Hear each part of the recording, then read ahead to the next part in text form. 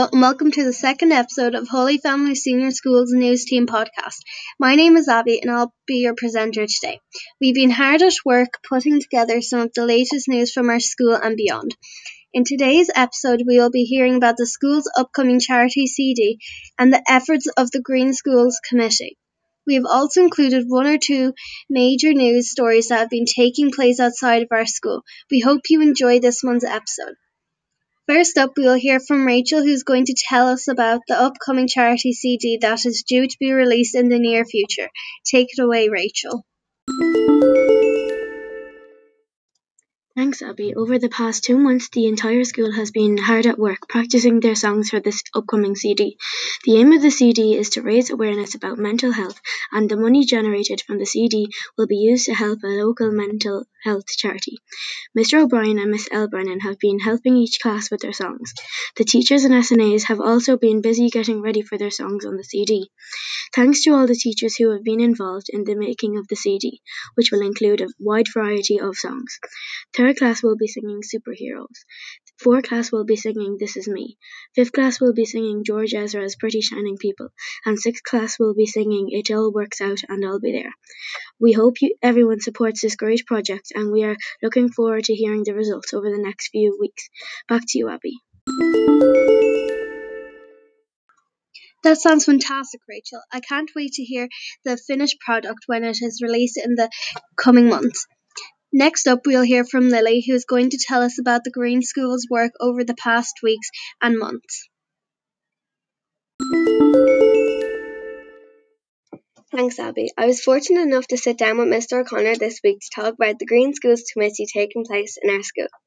At the beginning of 2019, Mr. Sutton asked Mr. O'Connor to start working on the Green Schools Committee. He has been at hard work ever since. He told me it will take between 1 and 2 years to get the first flag. Hopefully we will be able to apply in May of this year, and fingers crossed we'll be awarded our flag in 2020. Most of the classes in the school did a mini election to see who was going to be on the committee. Each class has a representative. Our main goal this term is to compost more. After the midterm break, we hope to cut back on the use of plastic bottles. All who work as part of the Green Schools are very focused and dedicated to making our school a greener and cleaner place. Thanks to Mr. O'Connor, the committee, and everyone in the school who's helping with our green flag. Back to you, Abby. Thanks, Lily, and well done to all those on the Green Schools Committee to ensure our school is taking care of our environment. Next, we will hear from Isha about 5th class's woodwork lessons in Portlaoise College.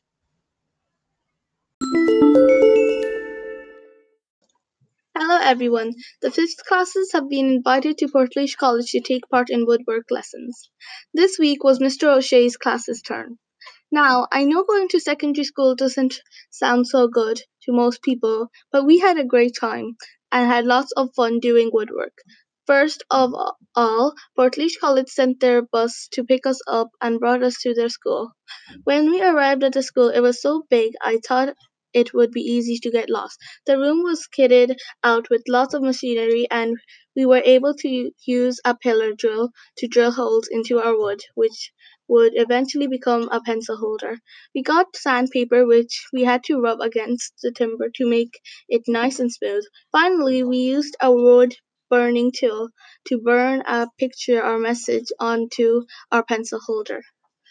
When we were finished, we were left with a piece of woodwork to be proud of. Thanks to Mr. Kenny, who guided us through our woodwork lesson, and thanks to Portlaoise College for having us over for a fun time and educational day out. Back to you, Abby. Thanks for that, Isha, and thanks to Portlaoise College for inviting our school to take part in some of the subjects we might get to try when we move on to secondary school. Now for something a little different. Our next reports are going to focus on some of the major news stories that have been taking place outside of the classroom over the past month. First, we will hear from Robert about the Australian fires that have devastated the country all over the past few months. Thanks, Abby. In late December of 2019, Australian bushfires started on both sides of the Pacific Highway around the Kuppernock region. The fires have burned 17.9 million acres of land, killed 25 people, and made more than 1,000 people homeless so far. Australia has always had a fire season, so bushfires are common, but none so far have been as devastating. According to scientists, the CO2 levels are warming the planet. One study estimated more than 500 million animals have died in New South Wales alone. Even when the fires end, a lot of animals are still expected to die as the habitat is destroyed too, resulting in no food for the animals. A lot of animals are endangered and close to extinction, such as the kangaroo. Prime Minister Scott Morrison has promised better funding for the firefighters and payouts for volunteer firefighters, and an additional $2 billion Australian dollars. Conditions have started to improve, however the consequences of the fire will be seen for years to come.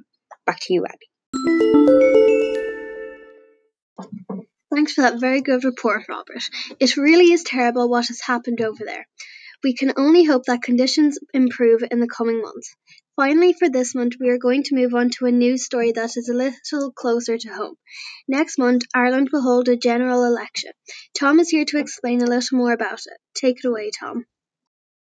The general election is on Saturday the 8th of February, which is unusual to have it on a Saturday. The last time that this happened was in 1918. On Taoiseach Leo Varadkar said that the reason for having it on a Saturday was to make sure that college students and people with young families would have more time to vote on a Saturday instead of a weekday.